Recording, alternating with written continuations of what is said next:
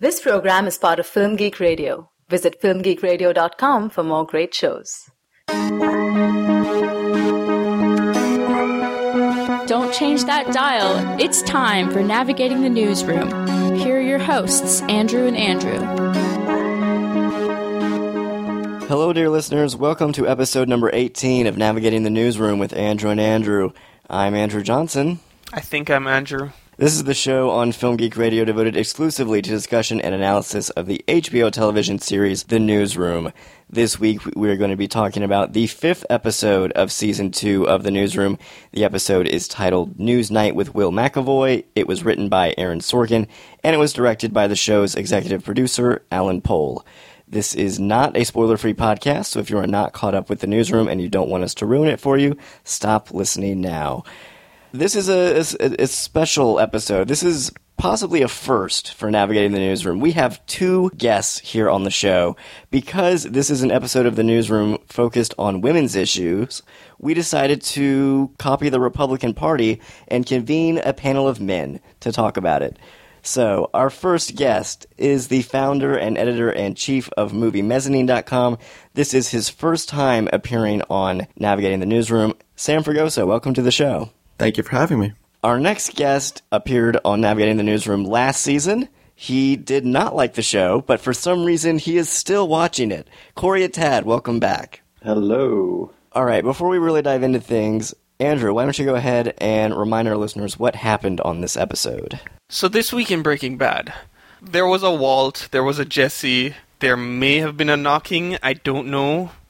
Guys, Breaking Bad is back. We're not talking about Breaking Bad. We're talking about The Newsroom. God damn it. All right, I'll talk about The Newsroom. This week in The Newsroom was a bunch of things going on. We have Will dealing with his father within the breaks as best he can. We have Sloane discovering that naked photos of her have reached the internet and finding the fallout and the emotional trauma that brings. You have Maggie still going through her post-Africa stages, including alcohol and pretty much being a horrible person. And then, of course, we get a couple more tidbits here and there of the Operation Genoa, and I'm probably forgetting something, but I'm blaming that all on the fact that I saw Breaking Bad. That's a good excuse. Sam, since this is your first time on the show, let's just start out. What do you think of The Newsroom as a whole, and also what did you think of this episode in particular? Well, for one, I thought we were talking about the new girl. That's what I signed up for, so I'm a bit perplexed. What do you think of Zooey Deschanel? I like her. She's pretty good. Back on topic before we get off it again. I've liked the show pretty much the entire time, which I know is not a popular opinion, especially with Mr. Corey Atad over here, and just about everyone else on the internet. I think obviously it has the issue of the whole 2020 hindsight thing and how it's a bit critical of things. But overall, I like Aaron Sorkin's banter. It's not as good as Sports Night for me, personally speaking. But yeah, I think second season actually is not as I don't know how to phrase it, I suppose, but the first season kind of gets stuck in a rut about preaching its politics, and I think season 2 so far has stayed pretty much clear of that, or at least not as bad. So I've enjoyed it. And what did you think of this episode? I thought it was good. I think everything Andrew mentioned worked pretty well. I think I'm kind of getting sick of the whole Maggie post-Africa thing. But I like the Olivia Munn character. I like how that storyline plays out. I think that's fun to watch. The tortured soul of Will McAvoy gets a bit old, but, I think it shows a decent, sincere side of him that we don't always get to see. So overall, I thought the episode was good, and the whole Genoa storyline seems to be coming along in an interesting fashion, especially this episode. Well, Corey, I know after we had you on last season, you stopped watching the show. Yet for some reason, you're watching it again this season, and following you on Twitter, I'm not sure why you're still watching it. It seems like you're in an abusive relationship with this show. So, first of all, why are you still hate watching this? And second of all, what did you think of this episode? Okay, so yeah, I did stop, I think last season I stopped watching after episode 4, and I haven't even caught up, so I don't know what else happens in season 1. And then this season I think it's because I heard a few people kind of say, oh, it's kind of gotten better. There's a few annoying things. So I was like, maybe I'll check it out. And then there's the other problem of like the summer just has like, there's no good shows. Or there are a few, but like so few that it's like, okay, fine. I'll check this out. But I think what's happening this season that's kind of interesting is that I finally have a character I like care about, or actually kind of two characters. And that's Olivia Munn's character, Sloane. And the guy who now she's obviously kind of, there's sort of some romance cooking between her and Dawn. And those two characters I'm finding like just really, really well done this season. So I have something to attach to at least, which is kind of keeping me going. And then just a lot of the rest of it is pretty awful. That said, this episode is probably the best episode of the series that I've seen. I think there's a lot in this episode that's instructive of what Sorkin can do well and what the newsroom often hasn't, but, you know, in this case sort of did.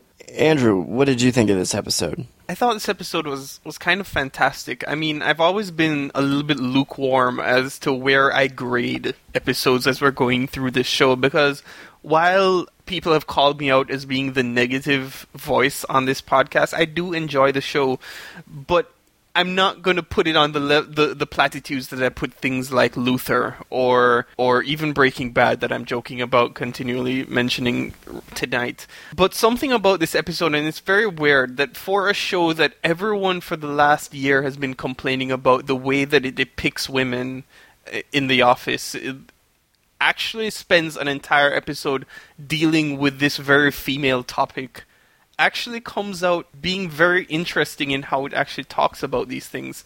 And that is 99% of the reason I love it. The other 1% is general, my God, I love Olivia Munn in this show. Love. Because that last moment where she reaches rage, oh, so fun. I agree with all you guys. Corey, you're right. This isn't just the best episode of the series you've seen. It's the best episode of the series I've seen. And I've seen all of them. I thought it was a fantastic episode. Unlike last season, which was very heavy-handed, very preachy. You know, I don't mind it when Sorkin gets preachy, but this showed that sometimes he can be more subtle when he feels like it. This is an episode that is set in real time, so that adds a lot of tension to it, and you're always wondering, like, will they be able to get this graphic up in time? Will they be able to record this soundbite? Will they be able to download this file? And it gives you a behind-the-scenes look at how stressful things can be. And also, pretty much every single subplot in this episode, every storyline revolves around this central theme of technology and how it affects people's relationships with each other. It doesn't hit you over the head with it. It's just there in every single scene. And it really did a lot to show me that, hey, Sorkin can juggle a lot of plates and do it well and not hit you over the head with everything he's trying to say. So, yes, overall, I loved this episode of the show. I really hope this is the type of writing we see from it in the future, from now on. But let's talk about some specifics. Sam, was there a particular storyline that really stood out to you, that you were drawn to? I mean, without just going to Olivia Munn for the next 40 minutes, obviously her storyline was good. I thought, you know, the Charlie Skinner and whoever, I don't know what the character's name was that came in, but he seemed to be, I forgot where he was even from. I know he's from the government. I thought how that played out was interesting enough. And seeing Sam Waterston kind of shocked or moved by something, I enjoyed that. I thought that was a new element to the show that I appreciated for sure. And seeing Jim, though I'm kind of weary when it comes to Jim and Maggie and that whole relationship, I'm glad that he's off the tour, the bus. I think the show's better when he's in the office and it's not like him doing reports about the Republican candidacy and all that stuff. I think that was kind of boring. But yeah, I enjoyed that segment. The scene you mentioned with Charlie is a great scene because not only does it give us a little bit of more information about the Genoa storyline that's really anchoring this season. It's also one of the rare moments where we get to see Charlie be serious. Sam Waterston's great on the show, and the show likes to use him as comic relief. A lot of the time. It's just kind of the goofy alcoholic old guy who runs things. And this episode actually gives him a moment where he starts to realize, oh, this Genoa thing could be real and it could be serious. Because up until now, he's been a little bit more skeptical. And he's been advising everyone to sort of be careful and make sure that they don't misreport anything. And this is the episode where he's finally won over, and it was really good to see that. Corey, what did you think of that scene? I thought the scene was pretty great, although I'm having a bit of trouble with that plot line.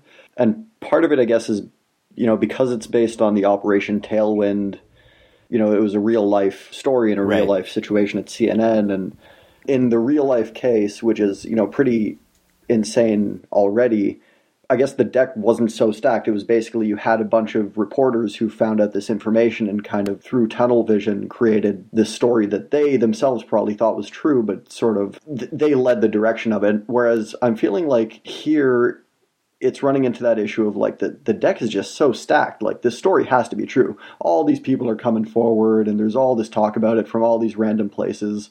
And like this guy shows up to basically non-verbally confirm things. It's like, unless he's purposely trying to get them to falsely report, like that could be an interesting story.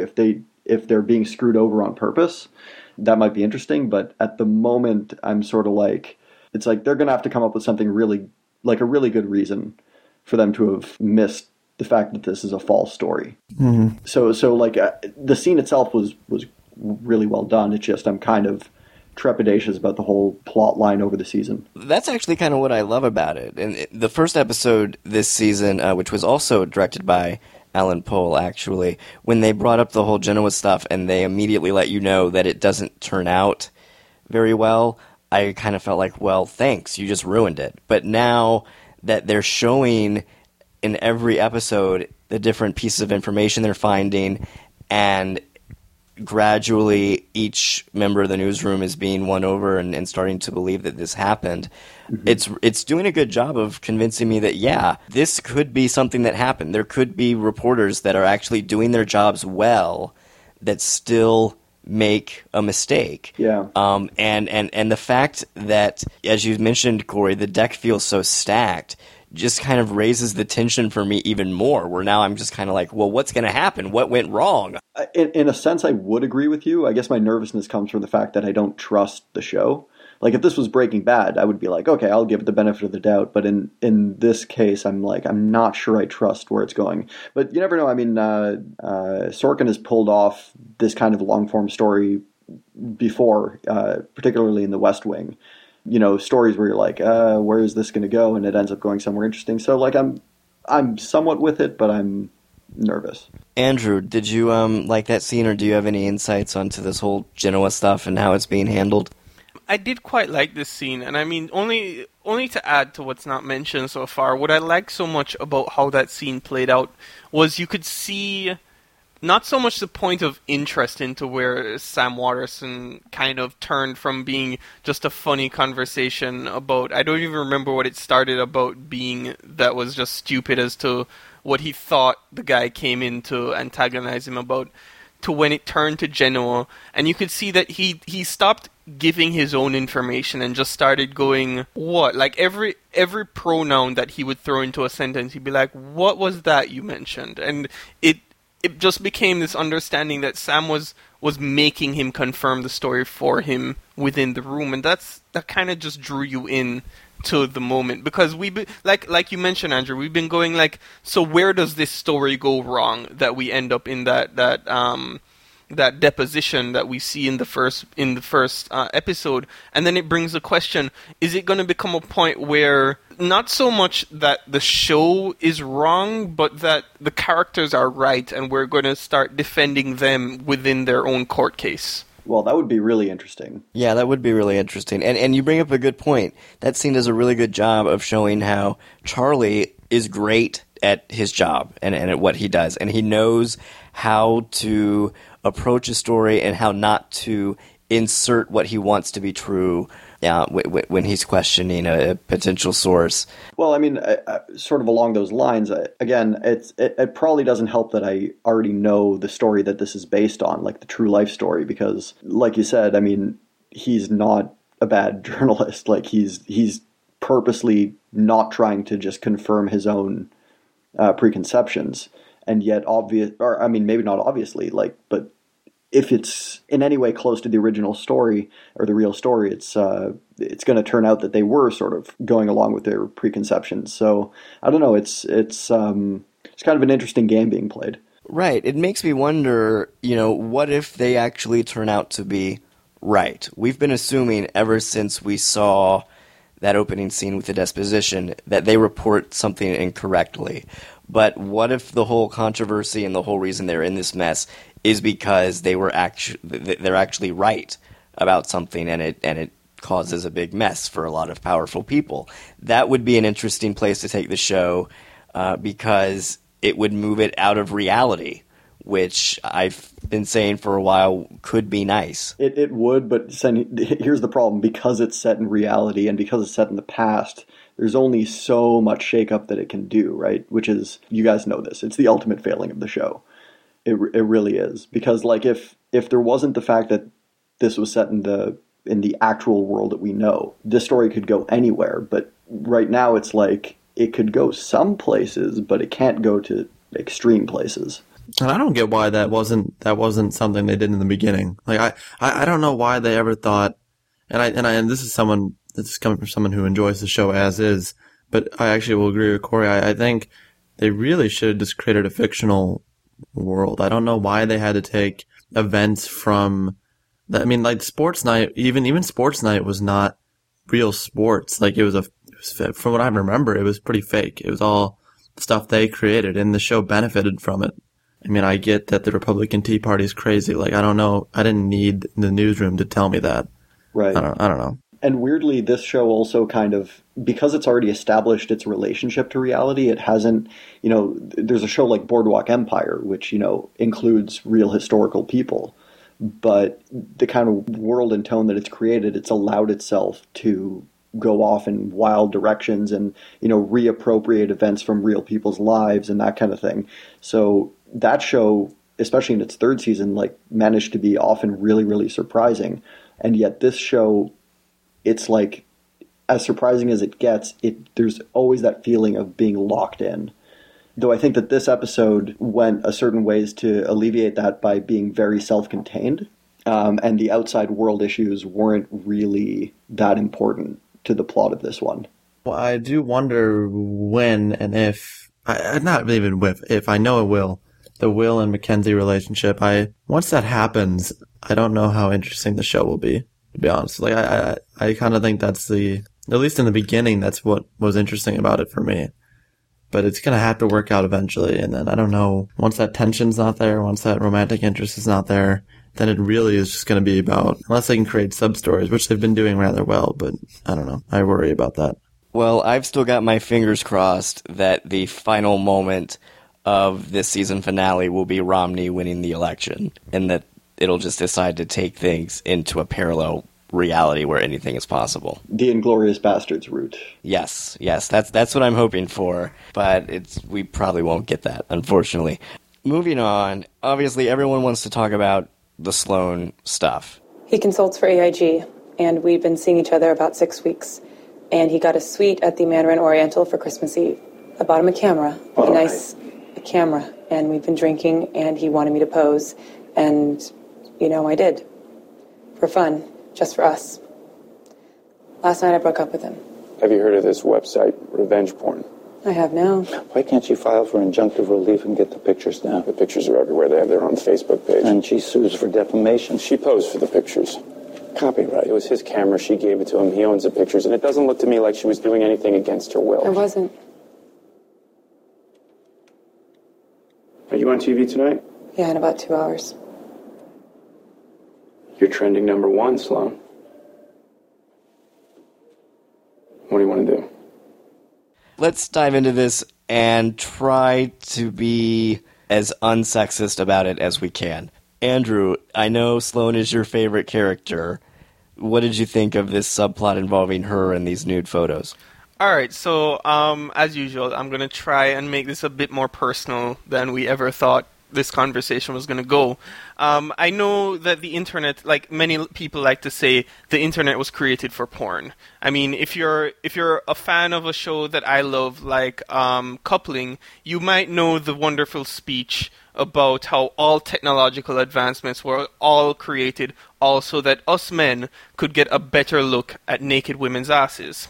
Or breasts, dependent on your preference. And there's always this thing in my mind that whenever you go off into that dark corner of the internet, that even though you're going into this hedonistic side of the discussion, these are all technically faceless women to the people who are watching. You're never looking at it and saying that's your cousin, that's your sister, that's your mother, or whatever. Last year, I don't know if any of you guys heard about this, and of course I don't know if this story happened to you guys or anyone you know, but last year there was this big kerfuffle in Jamaica, wherein there was an individual, I can't remember his name right now, who went and created a website in which he posted up all sorts of Jamaican women's photos, and he had gotten them via hacking a lot of people's computers, and some people had actually donated girlfriends that had broken up with them images and just thrown it up on the internet, to which it caused a big issue between a lot of my friends, because a lot of my female friends, some of them were on there, some of their friends were on there, and it was a big thing. They eventually caught the guy, and he's now in jail today. And the site was pulled down like 3 or 4 times before they finally got him. But there's this whole thing with putting images on the internet and about the images you have, because images today have become so easily copyable, so much that we have digital cameras so that you take 5,000 pictures a minute if you can, you know. It's no longer the idea of the analog camera where you've taken a shot, you kind of have to go away, you have 30 shots in a spool of film, and then you go off and you get it processed. And how do you end up getting that around to the world unless you actually run your own porno mag? No, we have the internet today, so this can go all over the world. So, I mean, it's all about this one moment when she's talking to Dawn about what's happened to her. And she's not just talking about the fact that, oh my goodness, my father is going to see this image and it's going to be horrible. It's not just that. It's about, this is what she's going to be from now on. It's that moment where she's asked the question, when is this a suitable response to whatever happened? Like, when would this have been something that's okay for you to do? Like, we like to watch movies where people key people's cars for all sorts of bullshit, but this just seems a little bit ridiculous to do, and it's something that strikes a chord with me, because I really can't understand how bad a person you have to be, or how bad something someone has to do to you to think that this is alright as a response. I mean, have I gone too far in my rant? I don't know. No. I don't think so. Corey, I know you really liked this subplot, and I've been saying since season 1, Dawn's the best character on the show, and I'm glad that they're really developing this relationship between he and Sloane pretty well. What was it about this episode in particular that you thought really raised it above the rest? I mean, it really was ultimately this plot line, because the other ones were, even when they were fine, they weren't quite enough, and I think that part of the problem is, to me, this show has like a lack of characters. It has basically, except for Charlie, who's kind of his own thing, it has 2 types of characters. So either you have like the mouthpiece, who is Will McAvoy, who, like, I find Will just a completely uninteresting character for the most part, because I don't have any insight into him as a human being. He's like a set of ideas. And then you have other characters like Maggie and the other guy, Jim. You have like these kind of characters who were built from the ground up to like fit this sort of romantic mold, but without enough shading. And to me, what's great with Sloane, it was almost instant. With Dawn, it's kind of developed more and more over time. What's great is that they're characters who are just side things, who he sort of developed as actual characters with, actual personalities and actual reasons to be motivated by things, instead of just the, concoctions that needed to exist to get the plot going. I think, Sorkin very definitely has a women problem. But what he doesn't ever have is a character problem, in terms of like when he's found a character that is actually developed, he tends to write them really well. And, you saw this in the first season of The West Wing, where there was like the Moira Kelly character who was not good. It was just not a good character because she was created to fill a role.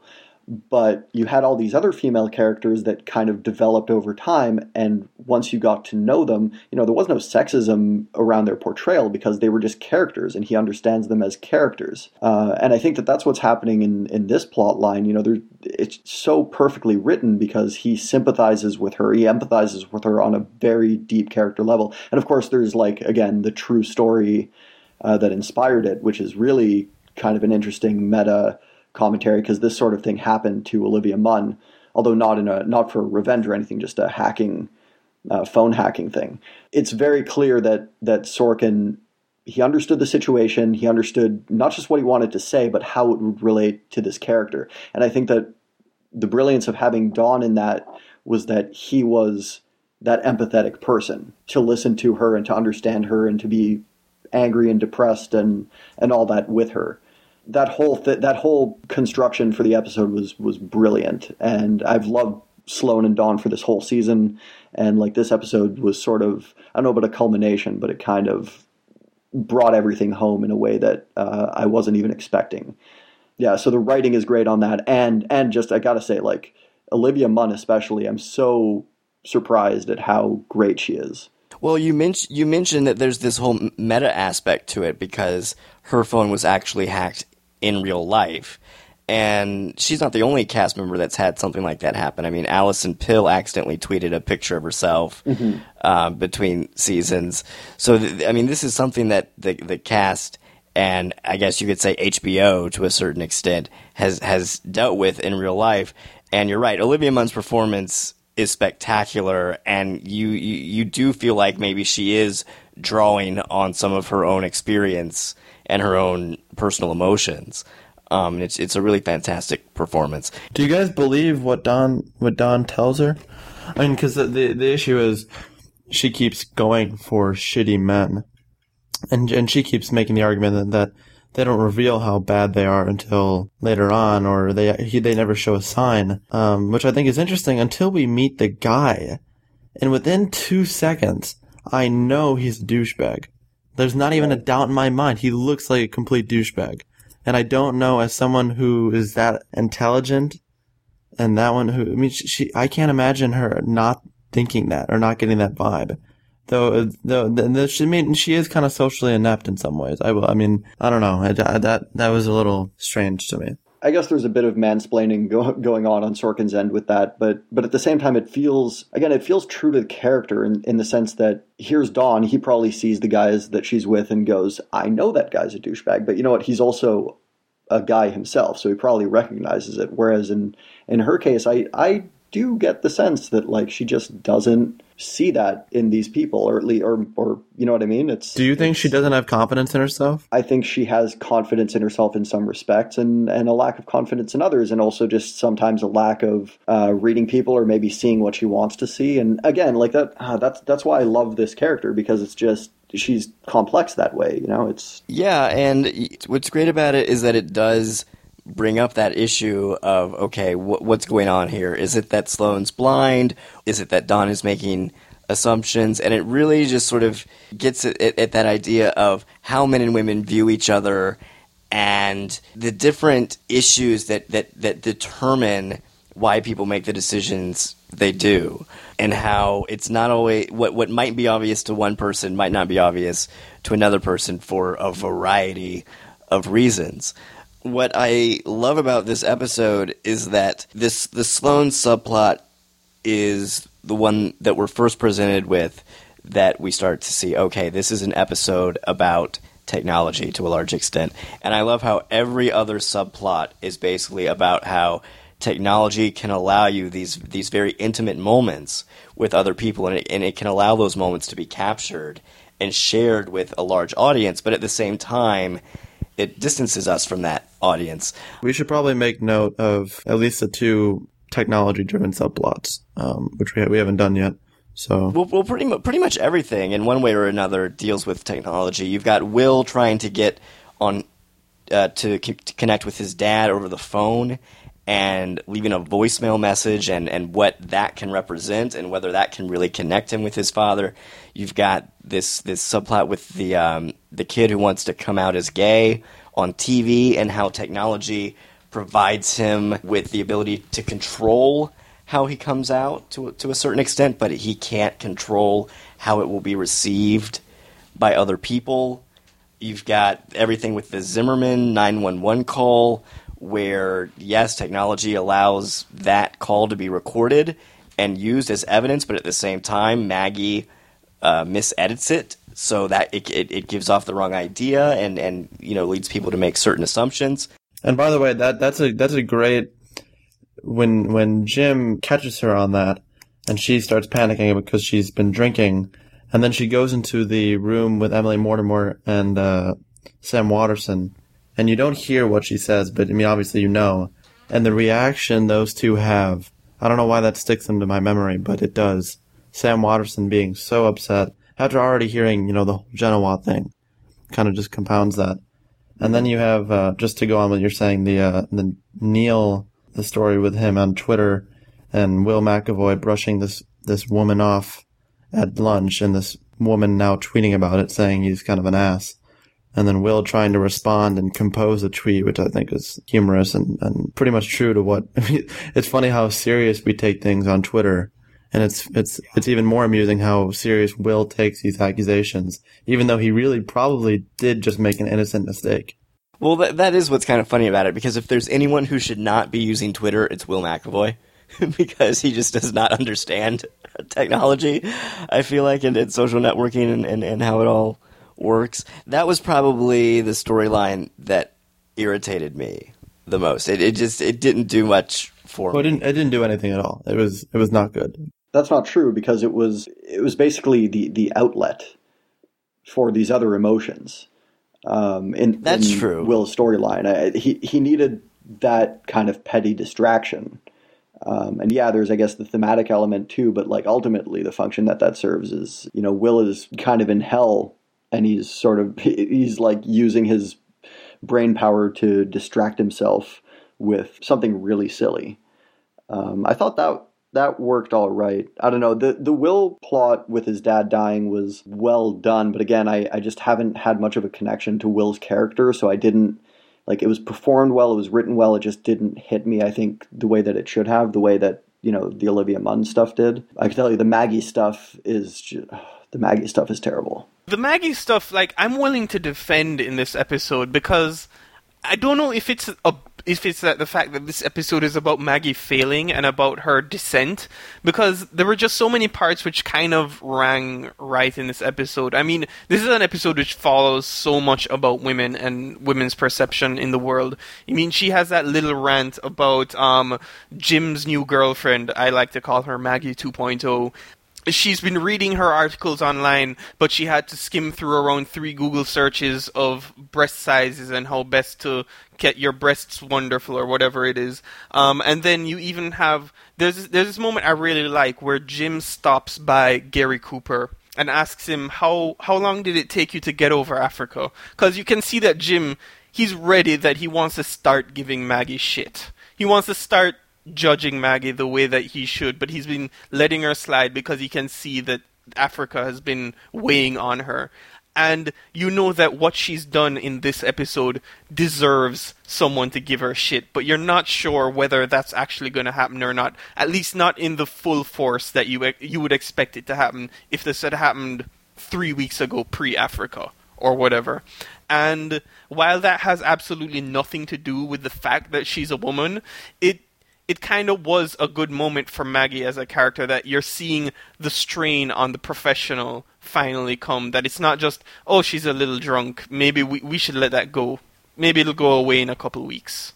Yeah, we're starting to see how she really is in a bad place. Not only is she drinking a lot, she makes the mistake with the Zimmerman tape, and it also just doesn't seem like she's doing a lot for most of the episode. She's just waiting for a file to download and doing an IQ test in the meantime. So it really does seem to be impacting her professionally. Sam, I like what you said about the scene where she finally breaks down and has to go tell Charlie what happened, because that is a big deal, and that is a major sign that she's not the same since she came back. And Andrew, you mentioned all the stuff with the internet and how she and Jim talk about the Sandra Fluke story. That was really interesting to me because he goes to the Huffington Post to show how if you want to read this article about sexism, you have to scroll past links to all these articles about side boob and whatnot. And I was wondering if that was a little jab by Sorkin at Maureen Ryan, who is the television critic for the Huffington Post. And she's written a lot extensively, about the newsroom's problems with women. So I'm wondering if that was a little jab back from Sorkin, like... You mean when people were busy looking for sexism? Okay, so that kind of gets to why I didn't like a lot of that, because it did feel to me like too much of a mouthpiece thing. And to me it was totally unfair, because, like, you know, Mo Ryan writes for Huffington Post because they give her the work. You know what I mean? Right. And also she's a very good critic. Yeah, she's great, and it's not fair. You know, it's probably not fair to her that the Huffington Post is a terrible site, but then direct that at the site, not at the person. And this was really kind of going like, you know, this person is not helping. Whereas to me, that's kind of nonsense, because you know what? Like, even on Huffington Post, quite frankly, they put all those link baity kind of sexist posts, but the ones that actually get the discussion and get, you know, the cultural weight are the kinds of things that Mo Ryan is writing. To be honest, actually, a lot of the little problems that I've been having with this season are that it's clear that, like, Sorkin, you know, read all the criticism and was like, I hear what you're saying, and you're not completely wrong, but here's why you're wrong in 10 points. That kind of stuff bothers me. The other thing is just like the whole Africa thing felt so just bad. It was bad. The lingering sensation of that is just like, oh God, why do we keep having to talk about this? Just like the whole thing with Maggie reading the story to that kid, it was like, oh no, God, please. It's so weird to compare this episode to last week's episode, because last week was so heavy-handed, and this episode just seems a lot more subtle with a lot of the stuff it's trying to do. Corey, I wasn't too bothered by the stuff with the Huffington Post, just because it seemed to me like Sorkin was touching on a more general point, just that idea that we can say all we want about sexism and we can rail against it and we can write columns about it, but at the end of the day, there are these larger forces out there, these institutional corporate forces that really perpetuate this stuff. I guess, but she was using it to attack the other character, and that felt off. I don't think she's attacking the other character. I think she's attacking the bigger issue. I don't know. No. She was basically using it to dismiss this article that this other girl had written. Then what is that driven by? That's just driven by a romantic, that's driven by lust. Which is, again, why I find the whole thing, it's just off. It's just off. Like that whole thing, the whole romance, like all of it. Even the Meryl Streep's daughter's character, whatever her name was, like even that Hallie. whole thing felt just off. Is that Meryl Streep's daughter? Yeah. Yes. It's one of Meryl Streep's daughters. That kind of makes sense now that you say. Now that I'm picturing her writing, like, as I've seen her in the previous episodes, and I'm like, that makes sense now. Who's Meryl Streep's daughter? The Hallie. girl from the bus. Oh, the reporter? Yeah. Oh, I didn't know that. Okay, that's interesting. Even still, the Maggie character could be axed, and I'd be okay with it. Yeah, Maggie is by far the worst character on the show, but on the whole, I liked how they handled her in this episode. You're right, Corey. Maybe it did get a bit too personal, but I think Sam does bring up a good point that could arguably just be because Maggie is a little bit jealous of Hallie. Though by that same token, no, I don't want to even get into it, but that could totally be, then that, by my reasoning, could be chalked up to like more sexism by Sorkin, that females are only driven by lust and that takes them over and they can't do work, and maybe my argument is just crumbling. Yeah, Sam, just don't go down that rabbit hole. Here's what I will say, that I think, again, all the more reason for the show to somehow ditch the reality aspect, because usually it weighs down on the show, but in this case, the Zimmerman thing, they pulled kind of the Law and Order thing where they reappropriated something that happened to, I think it was NBC. Was it NBC who played the recording edited? I don't think it was just one network. I think it was a couple networks. I'm pretty sure I remember NBC was a big one because they did it like on their nightly news program, which is like supposed to be the big one.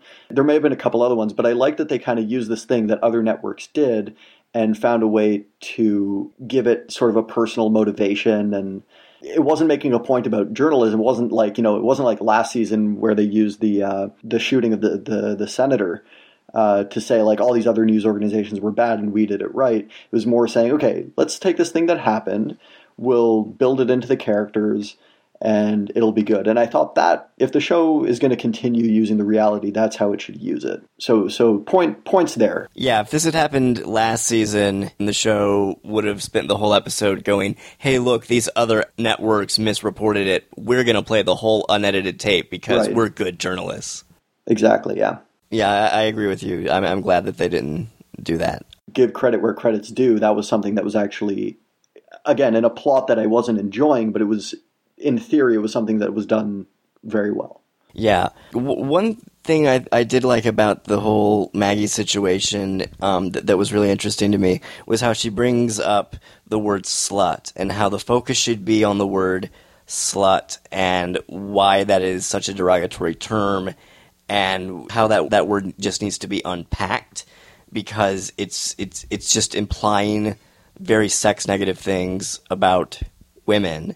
And I like how that it's sort of tied back to the opening scene with Sloane, where Reese Lansing, he's questioning her, and he's talking to Charlie, and the way he's phrasing his questions, it's not directly, but it's indirectly blaming Sloane to a certain extent. Like, how could you do this? How could you have a sex life and do this almost? And I like how it acknowledges that's something that happens a lot. We tend to blame women for being sexually active, and I like how Sloane is just kind of like, yeah, I did it. Why not? I wanted to do it. That's fine. And I like how the show took the emphasis off of Sloane and her sex life and placed it onto this guy and what he did. Well, I mean, Agreed. it's this weird thing where it kind of is out there. That's kind of like, sadly, how the world does it, which is that they're constantly trying to put the blame on women. And I mean, I always have this weird understanding of it all in that I get very defensive when I hear women start to go on about how why would it really need to be a topic if feminist is really still a word? Because I kind of bring my own personal perspective to it, where I'm like, I get it. People shouldn't talk like that, but they do, and it's weird. But I think the funnier part about it, when you're talking about that opening scene with Sloane and Messina and Watterson, is how Watterson is defending Sloane, is saying, look, it doesn't matter how it happened. We don't need to know the story, when Messina is pushing the fact that he wants to know the story. Is that in some way Sorkin kind of trying to continue to make the higher-ups the bad guys of the show, quote-unquote? Reese has been an ass the whole time. And I find him to be not a real person at all. Like, he's just constantly malevolent. I think Sorkin is hurting the show by making him so one-dimensional. Reese is the kind of guy that if he could get away with it would post pictures to revengeporn.com. Yep, probably. I like how a lot of the subplots in this episode just kind of touch on that idea of sex in general and how there's this cultural, how a lot of people in the country still are stuck on this idea of very traditional views of sex between men and women.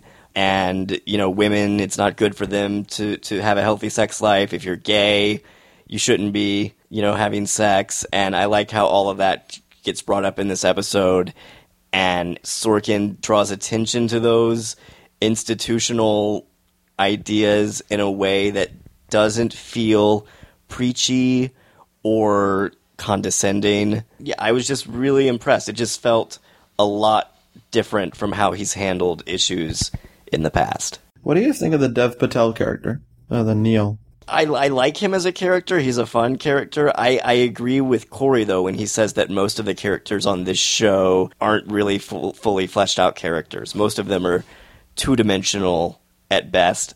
I think so far Neil is definitely a pretty two-dimensional character. Well, Neil's funny because he has the personality, so it's like in theory there's a character there, but he hasn't gotten any plots that are properly motivated, that don't feel like, so you had his motivation surrounding the Occupy Wall Street stuff. In theory might have been interesting, but it was clearly just Sorkin trying to make a point about Occupy Wall Street through this character. Whereas, for example, the Mackenzie stuff with the gay kid was not the greatest subplot. Like the show didn't need it. It was like one extra thing that the show didn't need exactly. But to the extent that it was done, it was handled fairly well. And I like that there was empathy for both characters, because at first you do feel like it is just Sorkin standing on a pedestal, but by the end it feels like, okay, Mackenzie is going through this thing. She's trying to keep things under control. She has her reasons for doing things, and she sees through this character because she's good at seeing through people. And then on his end, instead of just totally dressing him down and making the kid seem like an awful human being like it could have done, the last bit with him is kind of saying, like, I wanted to do this so I wouldn't have to tell my parents, or so my parents could find out without me having to actually face them. And I thought that was just like, it's like, okay, so he has empathy for both people in this scene.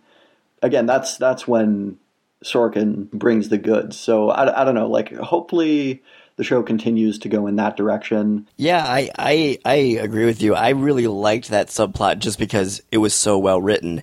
And Sorkin's the kind of writer that I feel like he probably could take any side of an issue and construct a really good argument for it.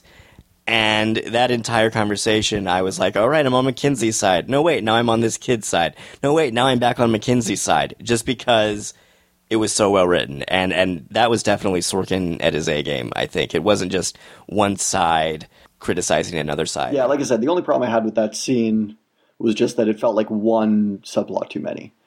Like, there were so many things to pay attention to in the episode, and that one, it almost seemed to come out of nowhere. I was like, wait, why are we spending time with this? Like... And then it got bumped. Yeah, true. What did your dad say? It wasn't my dad. It was a guy who called the ambulance. He was using my dad's phone. What happened? I don't know. It sounds like he collapsed. Yes, please. In Lincoln, the number for the St. Elizabeth Regional Medical Center, and if you could connect me, that would be...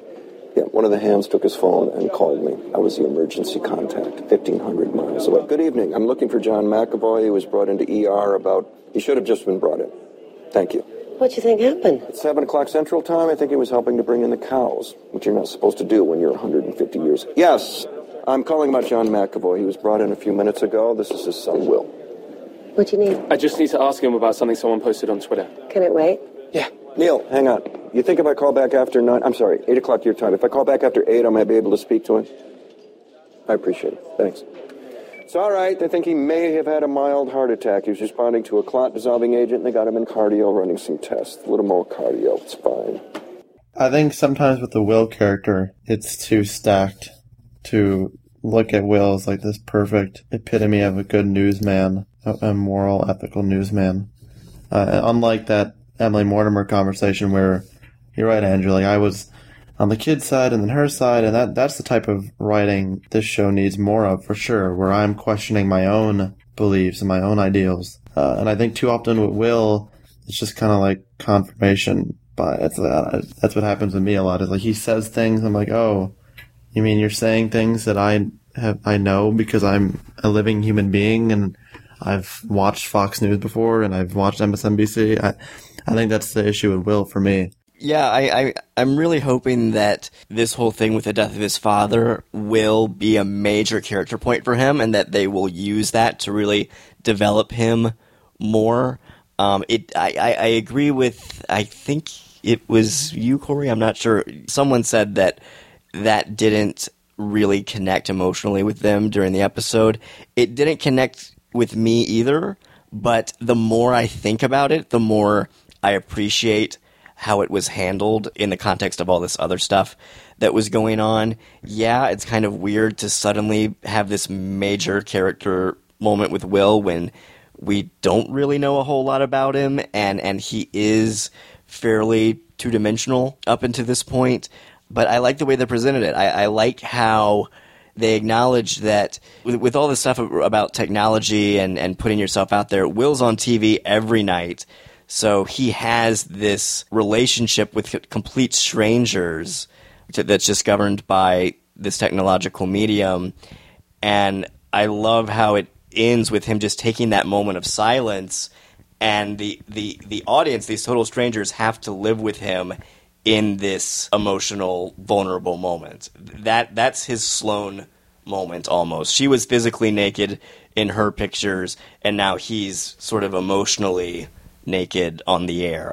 But like that. But by that same token, that happened last episode, or not this one, but the one before that, with like him going to the professor who's like a part of the Occupy Wall Street thing, and like he randomly throws in at the end he's having like confidence issues. Right. And I was like, oh wow, that's interesting. But you're just telling me that. You're not showing me anything, and that's what I keep finding with the Will characters. Like, he says a lot of things, and Sorkin writes a lot of good dialogue for him, but it's never, they don't dive into it. He's having confidence issues. Where does he have confidence issues almost ever on the show that I've seen? Especially in, like, last episode, there was no confidence issues. He was a bit upset about his father, that's about it, and upset about a girl he may or may not have blown off at lunch. Like, I don't know why they didn't go into that. If you're gonna introduce it, I don't know. That's my Will grief, is that he's ideally the protagonist of the show, at least that's what I think. And the fact that they still haven't fleshed him out into more than two dimensions is baffling. I thought that they showed more than they told with this episode, at least more so than usual. Am I alone in thinking that? No, I completely agree, and I think, I mean, they told to the extent that it's like, okay, so we're going to throw in this extra contrivance of his father dying to build emotional or whatever. But, like, so it didn't connect fully because we don't have the basis with the character, I guess. But I agree that it did the showing rather than the telling for the most part. But that, again, like, you don't have a basis for the character. You're in the second season. Well, okay. I mean, look, he's the main character. I mean, how do you not have the base? Because it's a terrible show. It's been a terrible show. It's not a terrible show. It's just it's interesting how the side characters have become more interesting than Will. I mean, yeah, I guess. Look, it's sort of the opposite of the West Wing problem, where the West Wing, you were never even supposed to see the president originally, and then they brought in Martin Sheen. They were going to have like one scene with him at the end of the pilot, and then maybe have him in some other episodes. But like he became a full-on character because they found things to bring him motivation. And I think the last thing that I would care to say about this episode, and sort of how it relates to the rest of the show, is that the self-contained nature of it, even though it was like a lot of different stories, because it was like each character dealing with a pretty emotional issue, it reminded me of some of the better episodes of The West Wing. I'm waiting for this show to have its West Wing Christmas episode, like an Excelsis Dio or Noel, or even like the finale, Two Cathedrals from season 2. Like, just give me that real meat, focus on one character, and give me just an amazingly emotional story, and then maybe I'll find that connection that I've been lacking. But this episode went kind of a long way to establishing that. So has it converted you, Corey? It hasn't converted me in the sense that I still think, like, for the most part, the show has these crippling problems. But this episode shows that maybe Sorkin has figured out a way to solve those problems. Of course, then like the next episode will air and it'll go back to normal, but we'll find out. Like, at this point, let's put it this way, it hasn't converted me, but I'm more willing to see. And the more Sloane I get, the more Olivia Munn I get, the happier I am, because she, like, it's crazy how charming she is. I had no idea she had that in her, especially after her stint on The Daily Show. Yeah, I love her. I love Dawn. I really liked how there's all this sexual tension between the two of them, and I love how Sorkin isn't just jumping right into that. I love how he seems to be taking his time and letting that simmer there. So in her scenes with Dawn, I was half expecting them to just start making out, and that would be their way of comforting each other. And I'm glad that it didn't go that way. Mm-hmm. And speaking of Dawn, what was up with all that WorldNet Daily stuff? That was interesting. That was funny. It was okay. Again, that's what the newsroom does. It's like, we're going to throw 90 stories in 52 minutes, and you're going to have to watch it. So here it is. Like, they can't really, as much as I like the show, like, they still can't really have that the Sloane-Dawn relationship work out without, like, Dawn having to go to the phone every 2 minutes and being like, hey, you ran this story, and now I'm going to get in trouble for it. And then, well, I don't even know what it was called. It was like Luxury Indie. I don't forget what it was called. It was kind of a funny little subplot, but I just spent the entire episode thinking, wait, was this a real thing? Because I don't remember any of this happening. I don't know who he's talking about or what's going on. What's the reporter's name? Munchie or Munch? Mr. Munch, and he's clearly a British guy.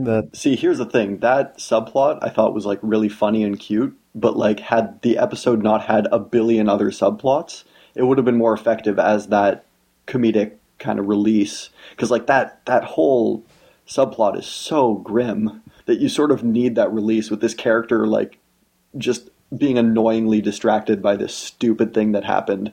And I like that at the end of it, like, Sloane completely tries to take control of the situation and effectively almost does a better job than he is. But yeah, so I get it, and I like that within the context of its plot, but it's like so many damn plots in this episode. And we haven't talked yet about the fake phone call. Oh, that was funny. Oh my god. I liked that. Yeah, fuck. Look, we've been talking about this for, I don't know, I can't even say the runtime right now, but this is insanity. The fact that we're forgetting subplots within a single episode is, like, that again is just indicative of just how much shit happens in a newsroom episode. The fact that you haven't seen, like, 4 episodes, Corey, you've missed probably 90 plots. Like, you've missed, and to be honest, like, probably 5 of those are worth your time. I thought you liked this show, Sam. Yeah, I do, but, I mean, those 5 are quite good. Look, guys, someone is going to go out there and they're going to make a supercut of just Sloane scenes, and it will be the perfect season of Newsroom ever. I call for a Sloane spin-off, just all Sloane all the time. As long as there's no Dawn. I don't want Sloane near Dawn. No, we need more Dawn. Dawn's the best character on the show. I've been saying it for a long time now. Andrew, you brought up the thing with the prank callers. I really liked that just because, you know, once again, this season, the show just really seems to be doing a good job of presenting the process of the news and what goes in to researching a story, both long-form stories and little day-to-day obstacles that a newsroom has to overcome. And I just thought that was a really funny, effective subplot just to show that, hey, this is something, you know, this is happening while they are managing a broadcast on the air. This is something they have to deal with while they're dealing with all this other important stuff. I thought it was really great. Meanwhile, like, you speaking of process reminds me just to say that, you know, you all should probably just give up on this show and watch Broadcast News on loop instead. Because Broadcast News is amazing and has Holly Hunter. I love that movie so much. Oh. Sure, yeah, Corey's right. Broadcast News is better. It's literally everything this show wants to be. Go watch Network, It gets the political points in, it gets the comedy, the romance, the, like, emotional stuff, the process, everything. It's all in there. My brother Douglas, he has the complete opposite opinion that the newsroom is everything that broadcast news should have been, and I hate him so much for it. Wait, really? But he's joking though. That's no, the thing, he's right? not joking. Oh, but he's joking though. That's the good thing, is that he's joking. Oh, God. To be fair, broadcast news has a shitty ending, unless you watch the director's. Unless you watch the ending on the Criterion disc. There's a separate ending that the director shot, but he didn't put in the film. So it's on the Criterion disc for you to watch if you want to watch it. Yeah, it's the best ending. You should watch that now. I'm going to leave now. I'll see you later. Do any of you have anything else to say about this episode of The Newsroom, or should we just end this recording session and keep talking about how great broadcast news is? I like the last idea. Okay. Okay. I like that. Can we all synchronize pressing play on broadcast news? I can pick up my Criterion disc. I actually do own that. No. All right. I think that'll wrap it up for this episode of Navigating the Newsroom. We would love to get your feedback on the show. You can email us at navigatingthenewsroom@filmgeekradio.com or comment on the website at filmgeekradio.com. You can also subscribe to the show through iTunes, so if you liked this episode, please write us a review. That would really help us get the word out about the program, and you can also donate to us through the website. We really appreciate your help. And don't forget to check out other great shows on Film Geek Radio, including Cinema Fix, The Thin Place, The Nerdy Projectors, and our podcast all about the Showtime series Dexter, Avenging Angels. Oh man, this has been a great episode. Thank you guys for coming on. Sam, where can people find more of you and your work? You can find everything I do. Well, not everything, but most things I do at my site, moviemezzanine.com. And you can follow me on Twitter at Sam Fragoso, Fragoso, and I occasionally contribute to Fan the Fire magazine and the Film Stage. Corey, are you on the internet? I mean, I know you are because I see you complaining about the newsroom every week. So I am on Twitter at Corey Atad. Andrew, where can people find you online? I'm on Twitter at gmanreviews.com. Why was I saying gmanreviews.com? That's the website, gmanreviews.com, and my Twitter handle is at gmanreviews. And I guess you can find anything through there, generally. I will mention it on Twitter if I do something. All right. You can find some of my writing at filmgeekradio.com, moviemezzanine.com, and now covering a few TV shows over at pathos.com. You can also follow me on Twitter at WriterAndrew. If you do follow me, be sure to send me a message and let me know you're a listener, and I will follow you back. That'll wrap it up for this episode. I'm Andrew Johnson. Andrew, sign us off. We should really be watching broadcast news now, guys.